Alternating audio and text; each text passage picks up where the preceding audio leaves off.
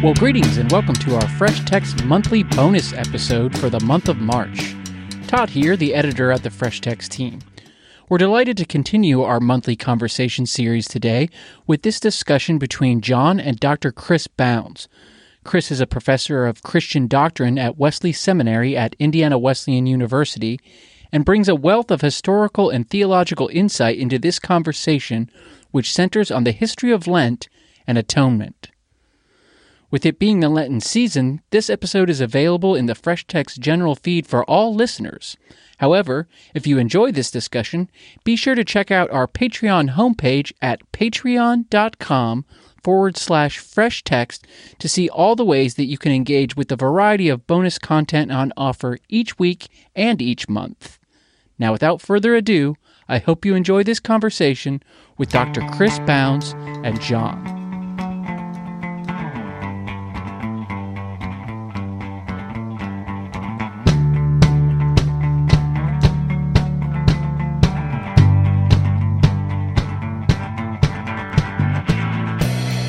So this will drop in the first Friday of March, so it'll be during Lent.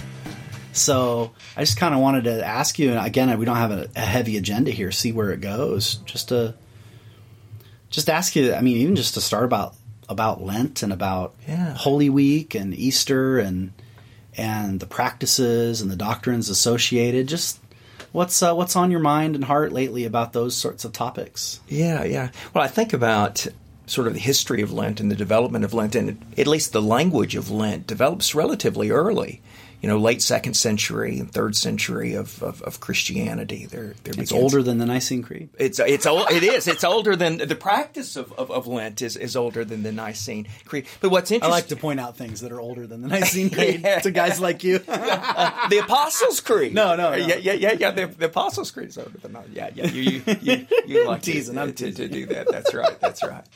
But it's interesting. Old, yeah. The language of Lent is associated, of course, with the sort of period of time in preparation for Easter. And was the 40 days notion there early, or did that come later? Well, in many ways, the idea of Lent centered around not just what happened to Jesus in his 40 days, and of course, the language in Latin and Greek is 40.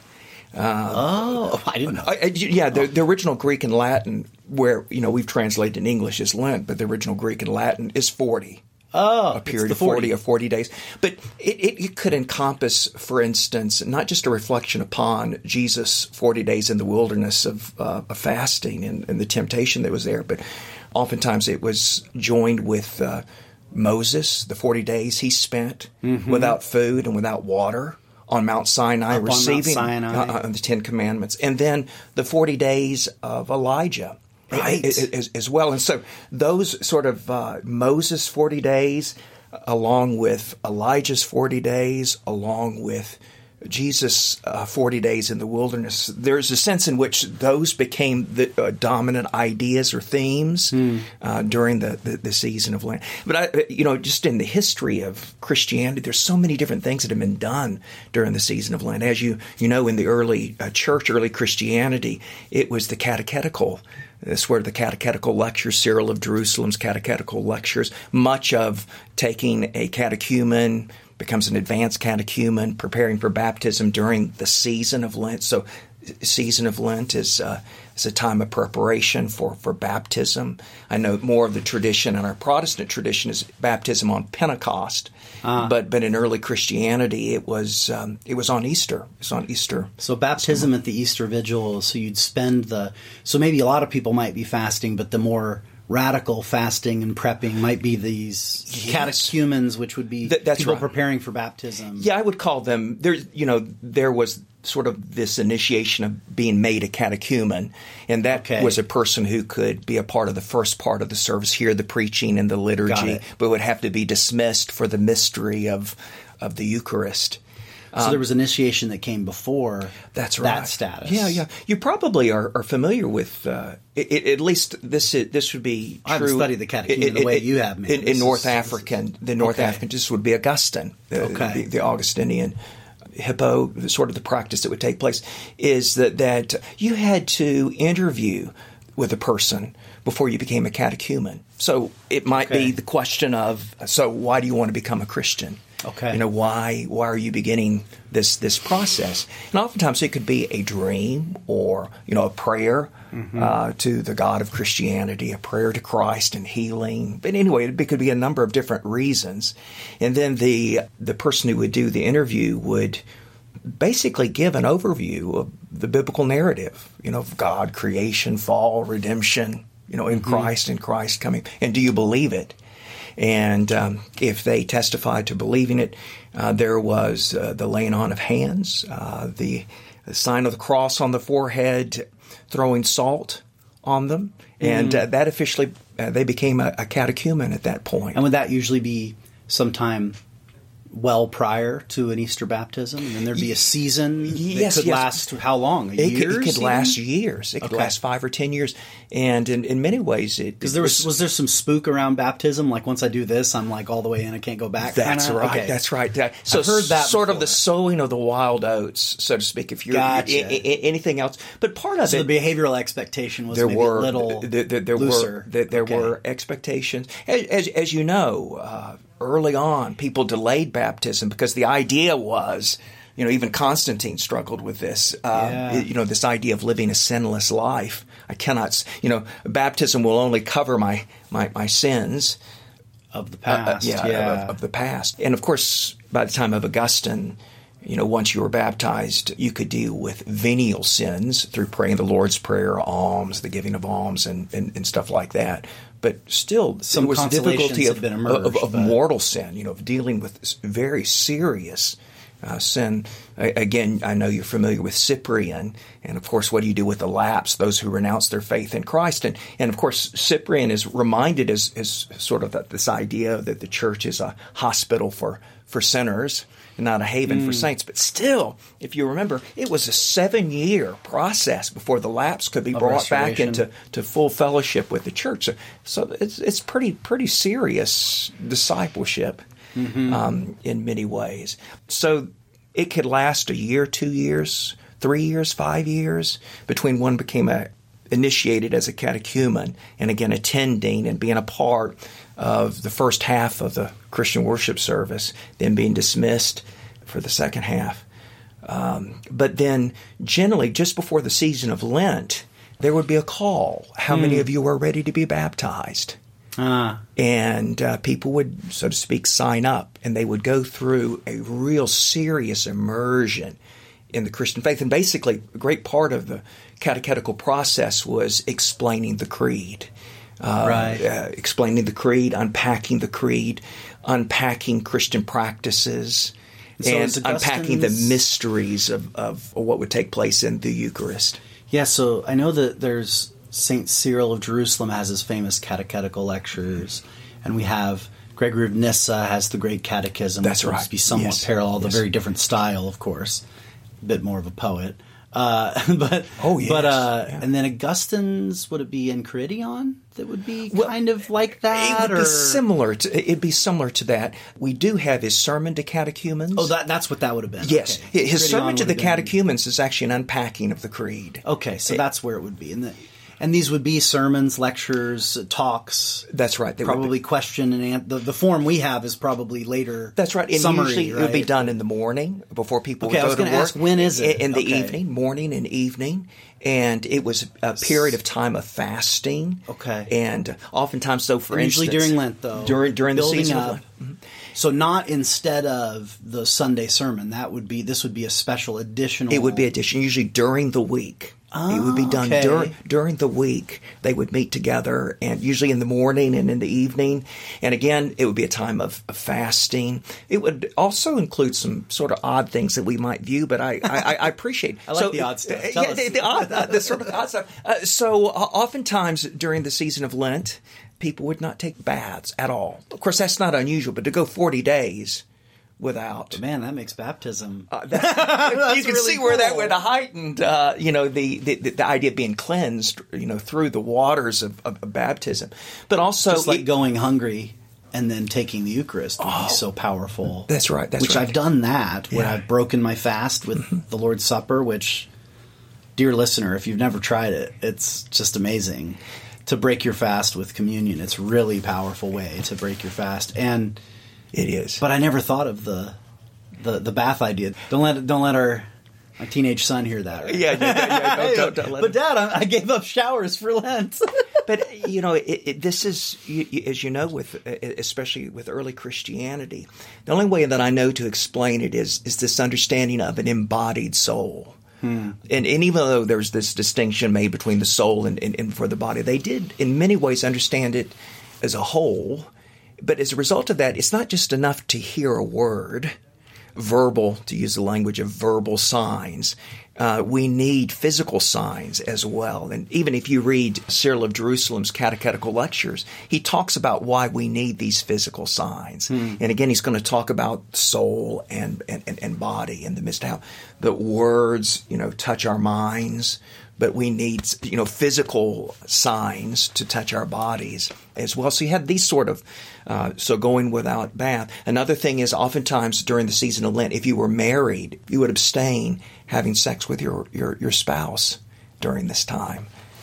And so if both were going up for baptism, obviously that could be a special process. But if only one was, I could see that would be another reason not to sign up for baptism. That's right. But if you read Cyril of Jerusalem's catechetical lectures, you will notice that in his first sort of introductory lecture, he realizes that many people are signing up for baptism to go through this catechetical process in the season of Lent, that they are doing it for a variety of reasons. And many of them are not necessarily holy reasons, not necessarily with the right motives behind doing it. And still, nevertheless, he says, whatever has brought you to this point, whether it be for good reasons or good intentions or not, Jesus is casting his net wide. Let him catch you. That imagery. That's powerful. Oh, it's much like, as you said, Gregory of Nyssa's great catechism. There's, I think, in the Cappadocian Fathers, Gregory Nazianzus and Gregory of Nyssa, there's, I think, rhetorical genius. Yeah. That's even more apparent in the Greek. But even in the English translations, you can sense the rhetorical genius that is there. The same thing. This is the reason why Cyril of Jerusalem. I don't mean to focus on Cyril of Jerusalem here. Well, it'd be the because we also have. It's an excellent example of because we also these have sort of Lenten. What's that gal's name from Spain who took a trip to Jerusalem and wrote a book, Eudoria's Travels, something like that. Oh, we actually have a travel log published from that time when he was bishop. So we have a description of worship life in Jerusalem at the same time as this. And so you get kind of some independent... Wish I could remember her name. But yeah, the name of this woman. I'm going to look it up. Why not, right? Yeah. Why deprive anyone? So, Egeria, that's her name. Egeria, you're right. So it's the Pilgrimage of Egeria, or Egeria's Travels. I remember my dad reading that when I was in college. He was teaching worship and the history of worship. This is before Constance Cherry came. Right. When he was and building, he wrote his combination was right. the wonder of worship. Yeah, Wonder of Worship has some quotations, and typical of you and me to be like, well, I want to learn about the doctrine. We're interested in the body, but only so far. But let me tell me about the doctrine. But my father, of course, was like, what did they do? Like, where was the stuff located, and what was the plan of the room? And that's right. Yeah, but that gives an extra punch to it. Is it's not doctrine. We of course, all this doctrine from the early centuries was accompanied by practice, but we don't always have that practice. Whereas there is this, still to this day, rich tradition of pilgrimage to Jerusalem. Sure. And enough people have seen pictures and maps of Jerusalem in their Bibles that it's a way in to thinking about Lent and about catechism and about baptism, because you can kind of visualize it, them kind of, going through this experience together. Absolutely.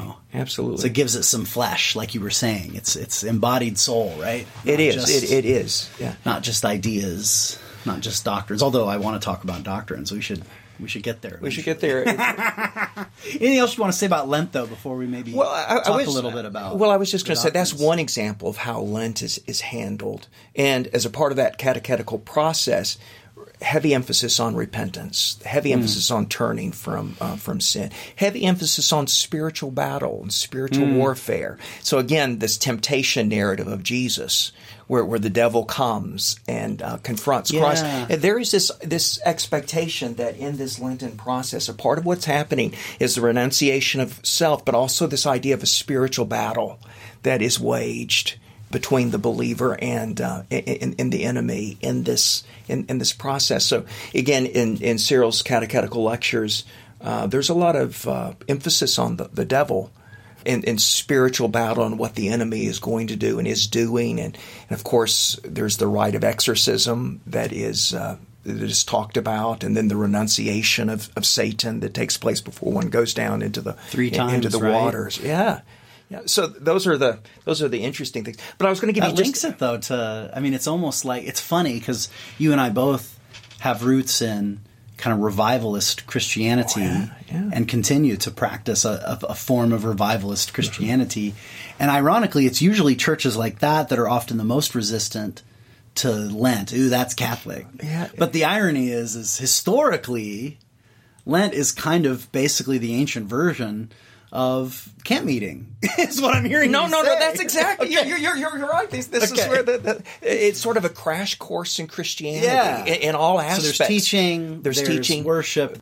There's the spiritual warfare, the spiritual battle, the praying, being prayed for, being prayed over, the laying on of hands. I never saw it. All of that. I don't know that I've quite made that connection, but you're right. This was the ancient church's camp meeting, so to speak, that would take place. Which again, camp meeting emerged organically and randomly, and yet became an annual or biannual affair, just as Lent itself probably.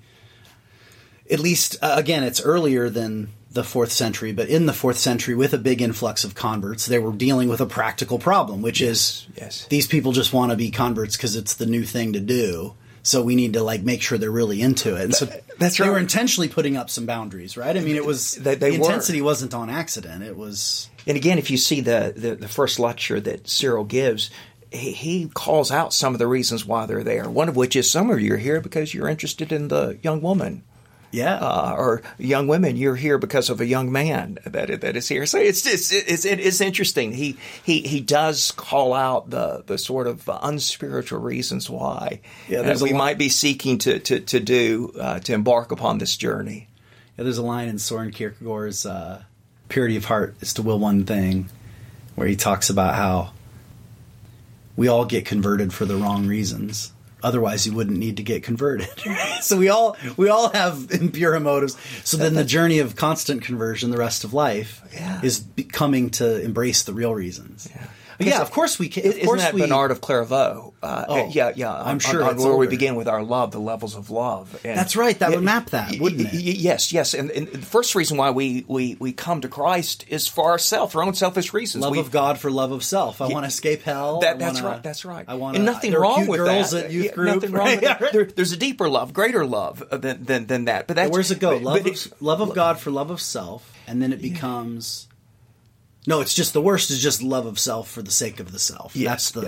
But that's usually where it begins. That's where it starts. Yeah, your Christian journey sort of begins there. And then, of course, it culminates. Then it becomes love of God for love of self, and then love of... love of self for the sake of God is the highest. Is the highest. That's the beautiful thing. Yeah. Think love of God for the sake of God is level 3. Yeah, that's right. But level 4 is love of self.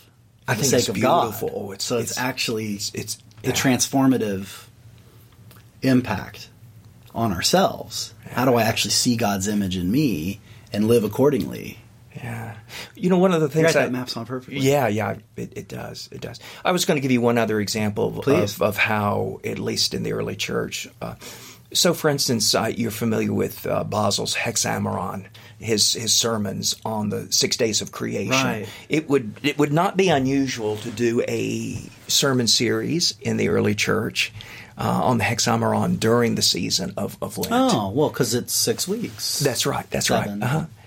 So there were a variety of things that were done and were practiced during the season of Lent. Sometimes I think we get locked into a particular way of doing Lent.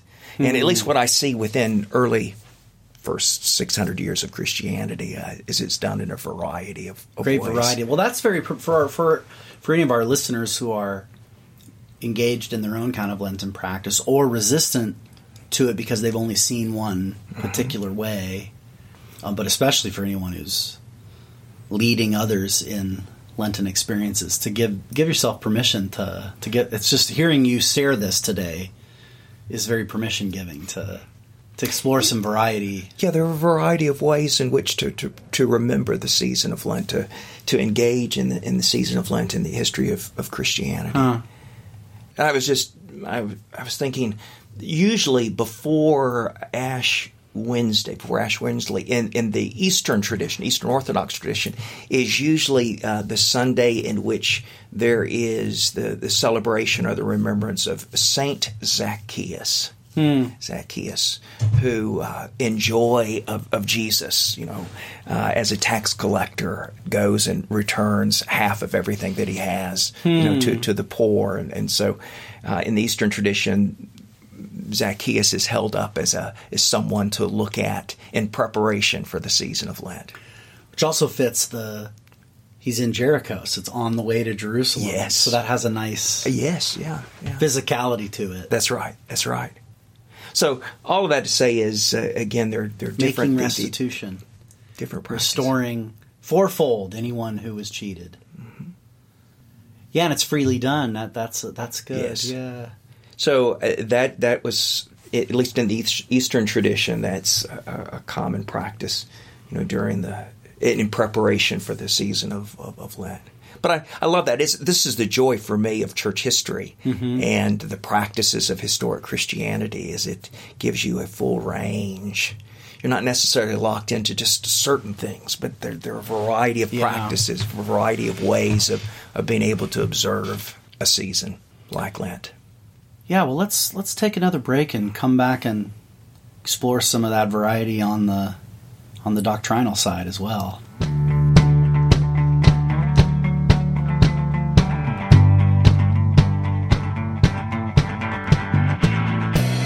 We're back. Welcome back to Fresh Text, bonus episode here with Chris Bounds, talking about Lent and mostly just about Lent so far. That's fun. That was great stuff. I didn't know a bunch of that stuff, man.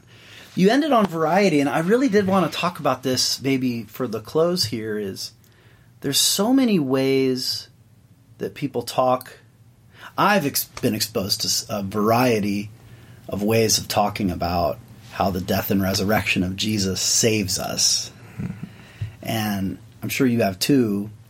And I imagine a lot of our listeners have probably some have been exposed to a lot and maybe are confused and could use some clarification maybe. Mm-hmm. And then others of our listeners maybe have only ever heard one way of talking about the death and resurrection of Jesus as saving. So I don't know. I just would love to hear you talk about the death and resurrection of Jesus and how that does something for us. And no, it's amazing, and of course many theologians, at least in the Orthodox Christian tradition, recognize that we are ever plumbing the depths of what takes place on the cross. I'm just thinking, much like many people, James Cone's book, The Cross and the Lynching Tree, and just thinking about the identification with suffering, which is the focus that he talks about in the midst of it. And I think that's absolutely it. Anyway, it's a way of thinking about what takes place on the cross that actually is transformative and empowering, at least in the way that Cone describes it. And even though that is not the way that historically we've reflected upon what takes place on the cross, I just think, I think he's right. He has an insight into. And once you see it, you can't unsee it. That's right. The lynching tree was the modern American form of crucifixion. It had all the elements of shame, of power, state power, violence. Yes, yes. But then how out of that came sort of an empowerment and of resistance. Yes. The strange fruit of that great. So I was just saying that's not the way that historically we have reflected upon so all of this to say ever plumbing the depths of the riches of what takes place through the cross and resurrection of Jesus Christ. This was something that I read before Christmas.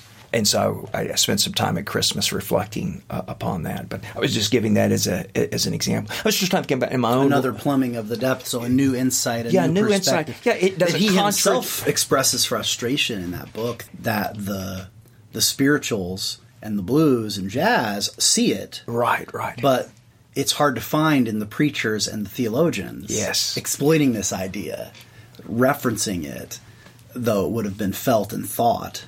That's right. And that's an interesting – and often that's how it works is an insight comes through the poets and the musicians first and is sometimes even resisted by the professional theologians. At lex orandi, lex credendi. There you go. There is a sense in which we do – prayer is the law of faith. It flows – It flows. There is this sort of recognition of a reality or an articulation of a reality, and then it's the reflection afterwards that develops our understanding of it. So, but I was just reminded as I read through his book, I was deeply moved by that, and in many ways his discussion it was different, but reminded me of Jürgen Moltmann's work, The Crucified God.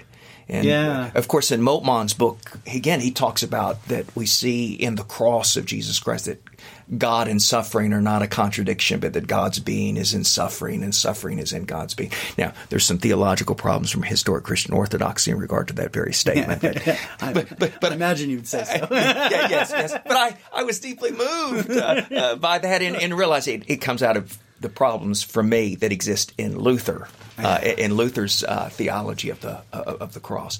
But to get back to all of this, I guess I would begin by saying is that I think, much like we were talking about Scripture, I think our limitations or our weaknesses is that we can get stuck with just understanding it in one particular way.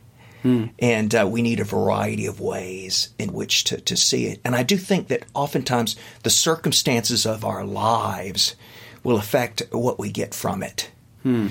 So, this is Oden's in his systematic theology. He talks about, sort of four major views of the cross: the Christus Victor view of the cross, the satisfaction view of the cross, the moral influence view, and then the governance view.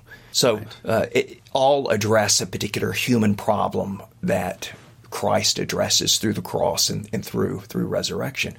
But the truth of the matter is, depending on where we are in life, the circumstances of our life will often dictate what we need to receive, from the cross. So it's the opening line of Anna Karenina by Leo Tolstoy. This opening line, it's probably one of the best opening lines of a novel ever. It says, "All happy families are the same. All miserable families are miserable in their own unique way." And I mean that the principle hiding there is that there's something that our particularity and our misery are entwined. Yes, such that it would make sense that if we understand salvation in a kind of problem-solution logic, yes, that the nature of our problem as we feel and experience it kind of controls the metaphor, right? So, like, if what I need is God to defeat my enemies, then that Christus Victor is really attractive. Yes, the cross is something he undergoes to play a trick on the devil. Mm-hmm. When I'm experiencing cross day in and day out, to hear that he's at work defeating those oppressors is really powerful. Whereas if I'm maybe in a situation of where I have done some horrible things, that satisfaction that he takes my punishment for me is really, really, that's a real relief of my conscience. Yeah. And I think sometimes we get in tensions and battles in churches because, I don't know, because maybe particular people in power or just the momentum of tradition, we've privileged one over the other. Yeah, and so we're threatened by the assertion of an alternative. Right. But when the elephants fight, the ground suffers, right? And so most people are they don't have a theory of atonement. They just are living their lives. And it can be confusing hearing all these different views, you know what I mean? Yeah, I think especially in our Protestant tradition, it gets reduced to somehow what takes place on the cross, it brings about the forgiveness of my sins, or it brings don't about ask too many questions. I can't explain it. Right? Yeah, I don't know how that takes place, or it sets me free from shame in life through His shame, the shame that I've incurred in my life. Are you personally attracted to one of these models more than another, or has it been that you've moved through them, or have you found a way to kind of juggle them all? Yeah, I think for me is I do think at times and places in my life I've needed different things from the cross, or needed the message that or this particular understanding of the cross. I've needed that in life. You know, my own discussion of my testimony of how I came to Christ is it wasn't an encounter with an idea. It wasn't proposition. It was the meeting of a person. It was an encounter with a person, that being the encounter of Christ. To use the language of Soren Kierkegaard, you know, Christ came to me in the way of life. But of course, as He comes to me, this is, as you know, Kierkegaard, He doesn't look like God. Yeah, he doesn't. He doesn't look like God. But I met Christ this evening, and I have to say this, that because of circumstances in my life, I struggled with not being wanted. Not being wanted. It wasn't intentional on the part of my parents or my family. It was I guess in many ways the infirmities of my family, the circumstances of my life, what I went through in my elementary years, in my early junior high years. But I felt unwanted. And to have in this moment that Christ came to me, and I heard Him, not audibly, obviously, although I think that may happen with some people. But I knew, not just in my head, but I knew in the very depths of my soul that Christ was calling me to follow Him. And that it was a personal invitation. It wasn't just, a preacher saying, God loves you, offers a wonderful plan for your life, or Christ died for you. But it was knowing in the very depths of my soul that here was Christ standing before me, and He wanted me. He wanted me. And it's tied to that is really in many ways the moral influence theory, in the sense that as a part of different ways in which moral influence has been articulated, is that sin or the enemy lies to us. It leads us to believe that we no longer matter to God, or because of our sin, God no longer loves us or is ashamed of us. And for someone having grown up in the South, I never doubted that there was a God. I never doubted, the basics of the Christian faith because I grew up in the Bible Belt. But I just never thought about God really wanting me. Yeah. In a deeply personal sense. And I knew that. And I'm just reminded, because this is Gregor of Nyssa's on his great catechism. He talks about why must Christ die on a cross? And he examines a number of reasons why Christ must die, one of which is it was a tree that got us into this problem, and it's a tree that's going to get us out of this trouble. But he also says the cross is the only form of execution in which a person dies with their arms stretched open wide. And this is forever a testimony of Christ wanting to embrace anybody who would turn and come to Him. So that's that wide net again, right? It is the wide. But part of his point is that this is the ultimate testimony to the love of God. which is a part of them. Why there's so much more, as you know, to the moral influence than that. But all of that revelation. I mean, the heart of it is. There's always a little bit of gold and a little bit of dross in all these models, right? Oh, yeah. And to me, the gold of moral influence, which is often dismissed as a kind of liberal theory or whatever, the gold there is revelation. Yes. That'd be the revealing, yes. The unveiling, the testimony, the witness, the expression of God's attitude and action for us. And that's exactly what happened to me in that moment. That's Not only personal. did I knew He wanted me, but I realized everything that He had done, that I was a part of that. I didn't believe I was the only reason why He died on the cross and why He became incarnate, but I knew that I was a part of that, and He was.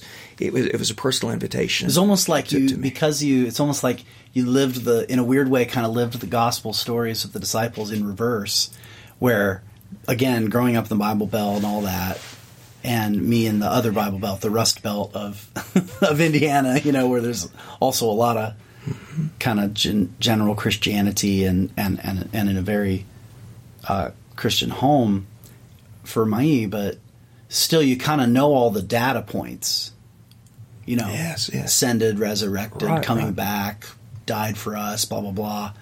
But in a way, I heard some of the simplicity of the opening chapter of Mark, of come, follow me. Yeah. He just chooses you. There's back to that simplicity, and it wasn't because in some ways it sounds like for you in your conversion experience, the cross as such was not really at the center of the image, though it was part of the whole. It was a part of the whole, but it was part of the weight of the whole. All of that was behind it his wasn't. I want you. Yeah. But it wasn't the cross as an isolated event of salvation over against his life and resurrection. It was more the whole. Am I hearing that right? No, you're absolutely right. But what happens later on, and you've heard me talk about this from time to time, is coming to grips with the depths of sin in my own life. Okay. And my bondage to it. And coming to a point in my life where I'm miserable, frustrated, and the frustration arose out of the disparity between what I wanted my life to be in Christ and what I was actually living out and living enslaved into, strongholds of sin, addictions, whatever, you want to call it. And the only thing that kept me going, this happened to me for a number of years in my life. And one of the reasons I'm so committed to this holiness message and our Wesleyan holiness tradition is it's the only thing that kept me going. It wasn't, sometimes it can be preached and taught in such a way that it's the opposite effect. Right? It's utter bondage and it's awful.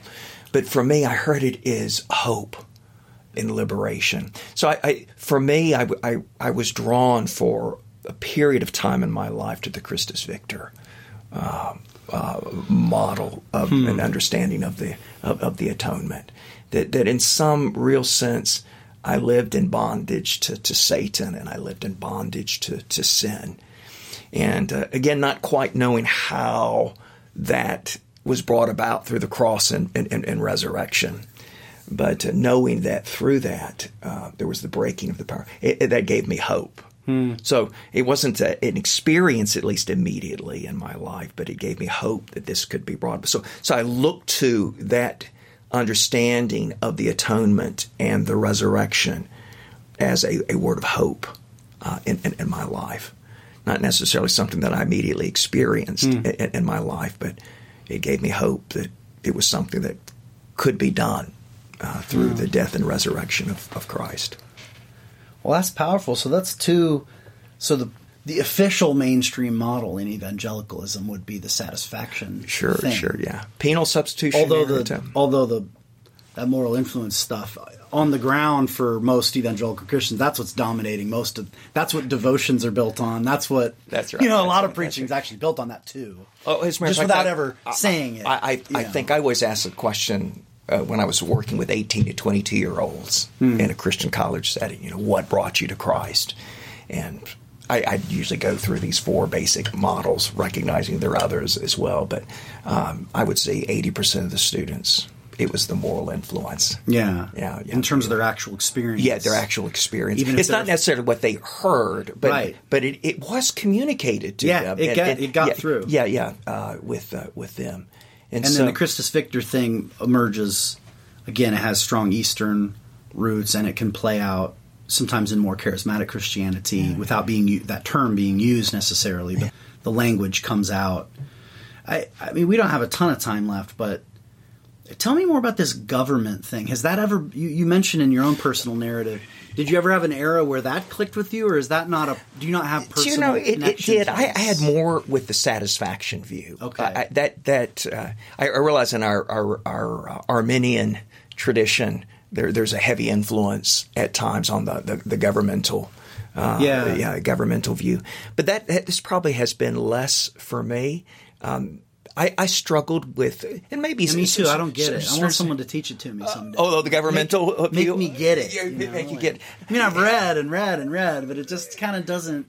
It doesn't register. It doesn't resonate as much with me. And I think, for instance, penal substitution, depending on how it's described, can go into the governmental model, or it can go into the satisfaction.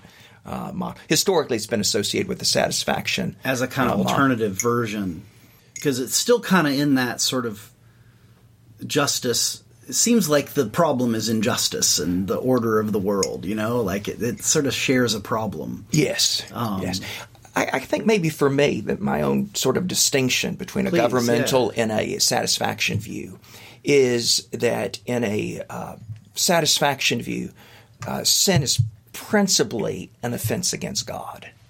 Got it. Okay. It is an offense against the character of God.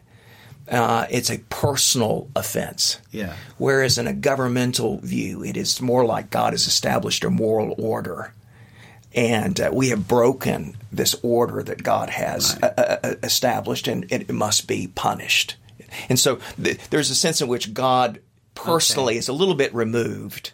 It's not so much although for Wesley, you can't separate the law of God from the character of God, but more of a separation. So the upside of this government talk is some theodicy. It kind of makes God less of a angry, wrathful. Yes. That's attractive. But the downside is then it kind of puts God at a kind of deistic distance. And, yes. And his solution to our problem is, well, you guys need this. This isn't for me; it's for you, right? Where the parent spanks you and says, "This hurts me more than it hurts you." Or I would say this, if I could use, because I think I see this in the church, some of the church fathers. This is a way some of them describe it. Is that this is Gregory of Nyssa? This is Cappadocian Fathers, Gregory Nazianzus. Why could not God have brought about forgiveness by divine fiat? Yeah. Opening line of Athanasius. Athanasius, that's right. That's right. Why could he not? And Athanasius gives the answer, as does Gregory of Nyssa. He could. And Gregory, he could not. Yeah. No, I was going to say he could not. Why? Because it would make God a liar. Right. I remember, I don't know if you remember this. One time we were in the School of Theology and Ministry, and you were teaching, and some students caught us in the hallway and were asking, could God abide by divine fiat? And you said yes. Yeah. And I said no. No, you're right. We've had this argument before. You remember this? Yeah, I do. We had this. We had the same point. Yes, we did. I think the point was he's not just forgiving, because that wouldn't be. I mean, I actually can agree. Is the point is it would just be empty forgiveness. Yes, it wouldn't. In the mean end, anything. that's undergirding Athanasius' answer to the midst. He said that the day you eat of the tree of knowledge of good and evil, you shall surely die. Yeah, and so that would make God a liar. That would make God a liar if he didn't do that. But behind that idea, you have what I would call the beginnings of what would be called a governmental view. I see. Of the atonement. I see that. Okay. Yeah. Because it has to do with the law and the violation of the law, and God being a just God. Of course, I was trying to. I remember Nyssa of Gregory of Nyssa in his great catechism. Talks about in many ways the attributes of God being in God one. Well, we can make these sort of distinctions. And so, but anyway, he talks about justice. He has a specific discussion of justice in regard to this very issue. And again, justice language tends to be more, from my understanding, the governmental view. Right, because it's satisfying God is wrath judge and honor. justice. That's right. It's more honor in regard to the satisfaction Which view. is why the governmental is associated with the early modern, and the satisfaction associated with the medieval. That's right. Of course, Anselm. There's a lot of cultural an baggage. infinite offense. That when we sin against God, we've committed personal an affront. Yeah, it's an infinite offense against an infinite being. God that is there. So I see some antecedents, shall I call it, the antecedents for a governmental view in the church. Actually, I see antecedents for all of these sort of mature views.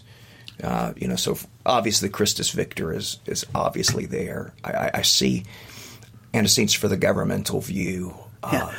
Christus Victor always strikes me as kind of moral influence, less of a, and this is could be a compliment or an insult depending on your assumptions, but it's a little less of a theory and it's more of a tale, right? It's like, isn't this cool? That's right. Yeah. But it has a kind of, I don't know. It has a narrative logic to it, but it doesn't explain the mechanism the way the others attempt to do, which I think are also their weakness. Their attempts at explanation, whereas Christus Victor is a display. It's not an explanation at all. It is not, and yet, and I guess maybe the beauty of it is the mystery of it. That's right. Yeah. It's the mystery of it because it can't resolve it. So, for me, this breaking of the power of Satan through what takes place on the cross. This is what John affirms in the book of Revelation, that we overcame the devil by the blood of the Lamb and the word of our of his testimony. Yeah. And so there's something about... And even earlier in the Gospel of John, right, where he says, when I am lifted up, I will draw all to myself. There's that image of drawing. Right. And a line or so before that, he says, now the hour has come. Now the Son of Man is glorified. Now the prince of this world is being cast out. Yes. Right? So there's the casting out of the prince of this world, Satan, by his being lifted up, which is an ironic language of, sounds like exaltation, but he means being lifted up on the cross. Yeah, it says it the next verse. That's all John 12. But I feel like this... and of course, the Johannine imagery kind of dominated the reading of the New Testament for a lot of the Eastern fathers. They really love John. Yes, they did. Yeah, they did. You can kind of see that. Again, it's not explaining the mechanics, but it's a picture, a word picture of the power of this seeming, in this suffering, in this humiliation, there is somehow power, liberation, and exaltation taking place. Yeah. And I don't know, half of the days I wake up and I'm like, but I want to understand how it works. And then the other half of my days I wake up and I'm like, I'm so glad I don't understand how it works. Well, you have much more epistemological humility than maybe I have. And I'd like to know. And yet I am drawn, of course, to The Lion, the Witch, and the Wardrobe, which in some ways picks up this old idea. What takes place is really a ransom, but who's the ransom paid to? It is in fact paid to Satan, or the White Witch. In the end, but that narrative, that story, and I think that's the power of the Christus Victor. It's a powerful narrative, but like all narratives, it's short on explanation. Yeah, it's short on explanation. Oh yeah, it's like. I think it's probably the most powerful way of narrating, and it's probably the least satisfying when it comes to being a theory. Like, come on, God had to pay the devil? Give me a break. That just doesn't add up. I'm with Anselm. That doesn't add up. Yeah. Like, the whole Western view of satisfaction and all its problems was emerging out of solving a problem. Yes. Like, I like pointing out to my students that one of the in Anselm's famous Why Did God Become Human? Is in a dialogue form, and his dialogue partner's name is Bozo. I don't know if that meant what it did to me. Maybe it's because of this. I don't know.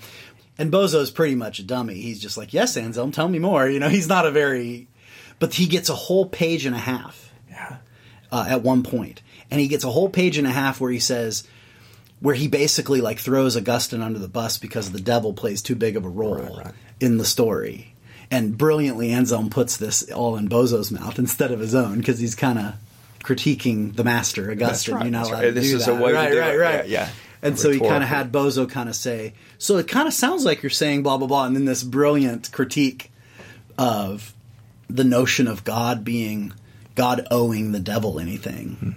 I just find that, and I find that critique pretty powerful. Although I think we overcorrect if we take Satan out of the story completely, because the story needs a bad guy, and if it's not the devil, it's either God or us. So it's either God is mad at us and he's the enemy, or we're the enemy because we're being our little sins count up are like somehow a capital offense, and we need to be assassinated for it. And you can see why people came along and wanted to say something a little more positive, like this moral influence. God loves you and chooses you and includes you. Right. Rather than, man, God really would have hated you if Jesus wouldn't have jumped in at the last minute.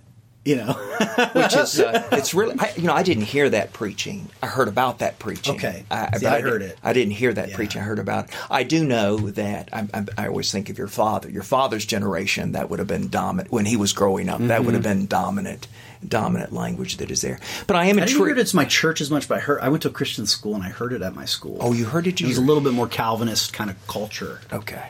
At the school. Well, of course, yeah. As you know, there are some in the Reformed tradition who believe if you don't grasp this, then you've missed the gospel. You've missed the gospel in regard to this. I was going to say one thing just in closing here, but you picked up on it. This is my struggle as a person who is grounded and rooted in the Enlightenment, who's grounded and rooted in modernity. Not that, and when I say that, please hear me, I have a great appreciation for the postmodern critique of modernity. But I am grounded in it. And so what I talk about Scripture isn't written to Chris Bounds. It's not written to me. If it was written to me, it would be a systematic theology textbook.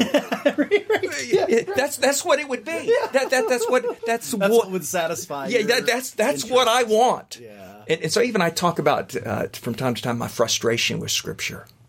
Because it's not what I want. I don't want a narrative. I don't want a story. And yet, again, it reminds me that the Bible isn't written to me, individual. It's not written. It's written to a community. Yeah. And the fact of the matter is, regardless of where Chris Bounds is in the midst of this, narrative is the most effective form of communication across culture, across time.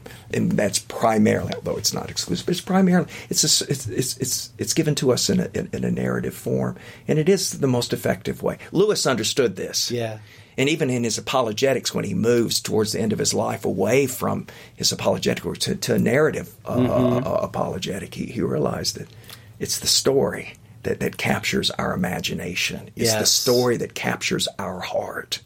It's not the rational sort of logical argument in the end, except it captures someone like me. But in the end, that's not. Even for geeks like us, Chris, like those more function, I feel like, to remove obstacles. Yes, it's still the stories that move the heart. Yeah. The argument doesn't move my heart. Well, the argument makes my heart be willing to move. Does that make sense? Like the argument says, okay, I'm letting down my defenses because there was an art. Yes. But at the end of the day, it's the images, it's the stories. Well, we're all driven and defined by stories. Yeah. By narrative. We're driven, formed, shaped. Even a cold rationalist like us, I know right? I know it. Even though I don't want to be. You're resisting. You're still fighting back, Chris. You need to give it in. You need to give in. This, and I still, last thing, Origen's First Principles. I always have viewed Origen as, in his preface to First Principles, as really sort of my guide and model of what it is to be a theologian, which is to embrace orthodoxy, but where orthodoxy has been unclear or has not addressed, to press the boundaries, and not be afraid to press and explore the boundaries. And of course, you see where it gets Origen in the end. So I have to always remind myself, and pressing those mysteries and pressing those boundaries, it can get you into trouble. Yeah. But I loved... I think it's a good model. I loved Origen's model, though. And that's, for me, how theological development, that theology is dynamic. Even within my understanding of orthodoxy, it's very dynamic. It's not static. It continues to develop and matures as we press the boundaries. So I always appreciate people who press the boundaries. Yeah. That's the part of me. That's the seeking to understand. That's or, right. or further apprehension, not comprehension, but further apprehension of this mystery. It's part of me that wants exploring the mystery. To go further. Mystery, adored and explored, not just at a distance, but entered into. Oh, I love that. I haven't heard adored and explored. I love that. Yeah, and if you really are going to enter into it, there has to be some exploring, and among the modes of exploration would be dialectic and reasoning and thinking through the systematic coherence of a possibility. Yeah. And sign me up, man. Well, I think that's what drew me to systematic theology. Yeah, me too. That's what's happening, and I have a great appreciation for that. But that's another story to thinking about the doctrinal development and theological development. Well, maybe that'll be our next bonus episode, right? To visit with you. Good to have this conversation. Oh, it was great. Thanks for giving an hour of your time. I'll just say now, thanks to all our listeners. This one might be out for everyone to hear. If so, if you want to get to hear great extra content like this, sign up to become a patron saint of the show. I got a day job. I don't see a penny of that. That's all go to support the staff behind the scenes that makes this happen. And if you are a patron of the show, hey, great. Look forward to you enjoying future bonus episodes. And thanks to Todd and Eric and their great production work. Can't imagine doing this without them. Thanks to all our listeners, and especially our patron saints. I guess with that said, we say have a good preach and a great week. Bye-bye.